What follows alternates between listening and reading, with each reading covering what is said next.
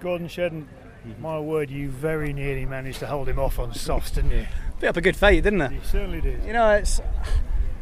Hey, I mean, it was a fantastic race with Andy, you know. He's a world-class driver and, you know, we gave each other enough in both directions. But, you know, I had a fantastic car, you know. But on the soft tyres, it was always going to be tough. And, you know, it felt so hooked up in the first kind of, you know, up till about lap 10. I thought, God, just keep going. And then it just, you know, it just obviously fell off that bit of an edge at the end. But, I mean, the BMs have been fantastic. Those guys have done a great job this weekend. But, you know, points make prizes for me, and you know, I lead the championship by 10 points at the halfway stage. So if I can lead it by 10 points at the end, I'll be happy. Well, the fact is, you've always been there or thereabouts, haven't you, on the podium, clocking out the points.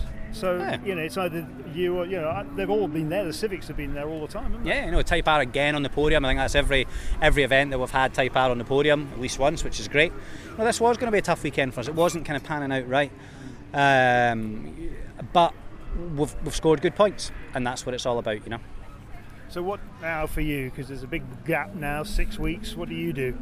Well, we've got Superbikes next week at Knockhill, so straight back into 8 o'clock tomorrow morning for you know, for a big event. So, you know, that time will pass quickly. You know, I would hope to get you know, to get a little bit of testing time in. You know, I mean, everyone forgets this Type R. I mean, my car only hit the track for the first time on media day. It was that late, you know.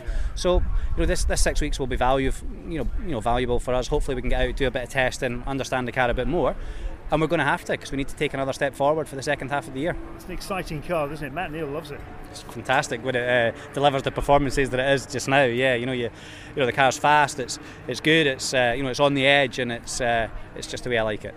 And have you spoken to Ricky Wilson at Goodwood? How's he got on? Do you know? Have you kept in touch with him? Well, he hasn't shunted it, I don't think. So no, that's a good sign. No, I mean, I spent a couple of days with Ricky last week, which was good fun. And you know, very different from his day job, if you will. But you know, we had lots of fun. You know, we had a couple of beers and, you know, told a few stories. And obviously, you know, I've got a lot of respect for, you know, for what he does, and the same going the other way. So yeah, it's nice to, you know, nice to see people's absolute joy and enjoyment of being in a racing car and driving it on the limit. And you know, it's a feeling which I get in my stomach every time I get in the race car, and it's nice to see somebody else experience it for the first time. You don't fancy being a rock star, though? Well, I've had this argument whether he's a rock star or a pop star, and he can't tell me. But no, I'll leave the singing to him, definitely.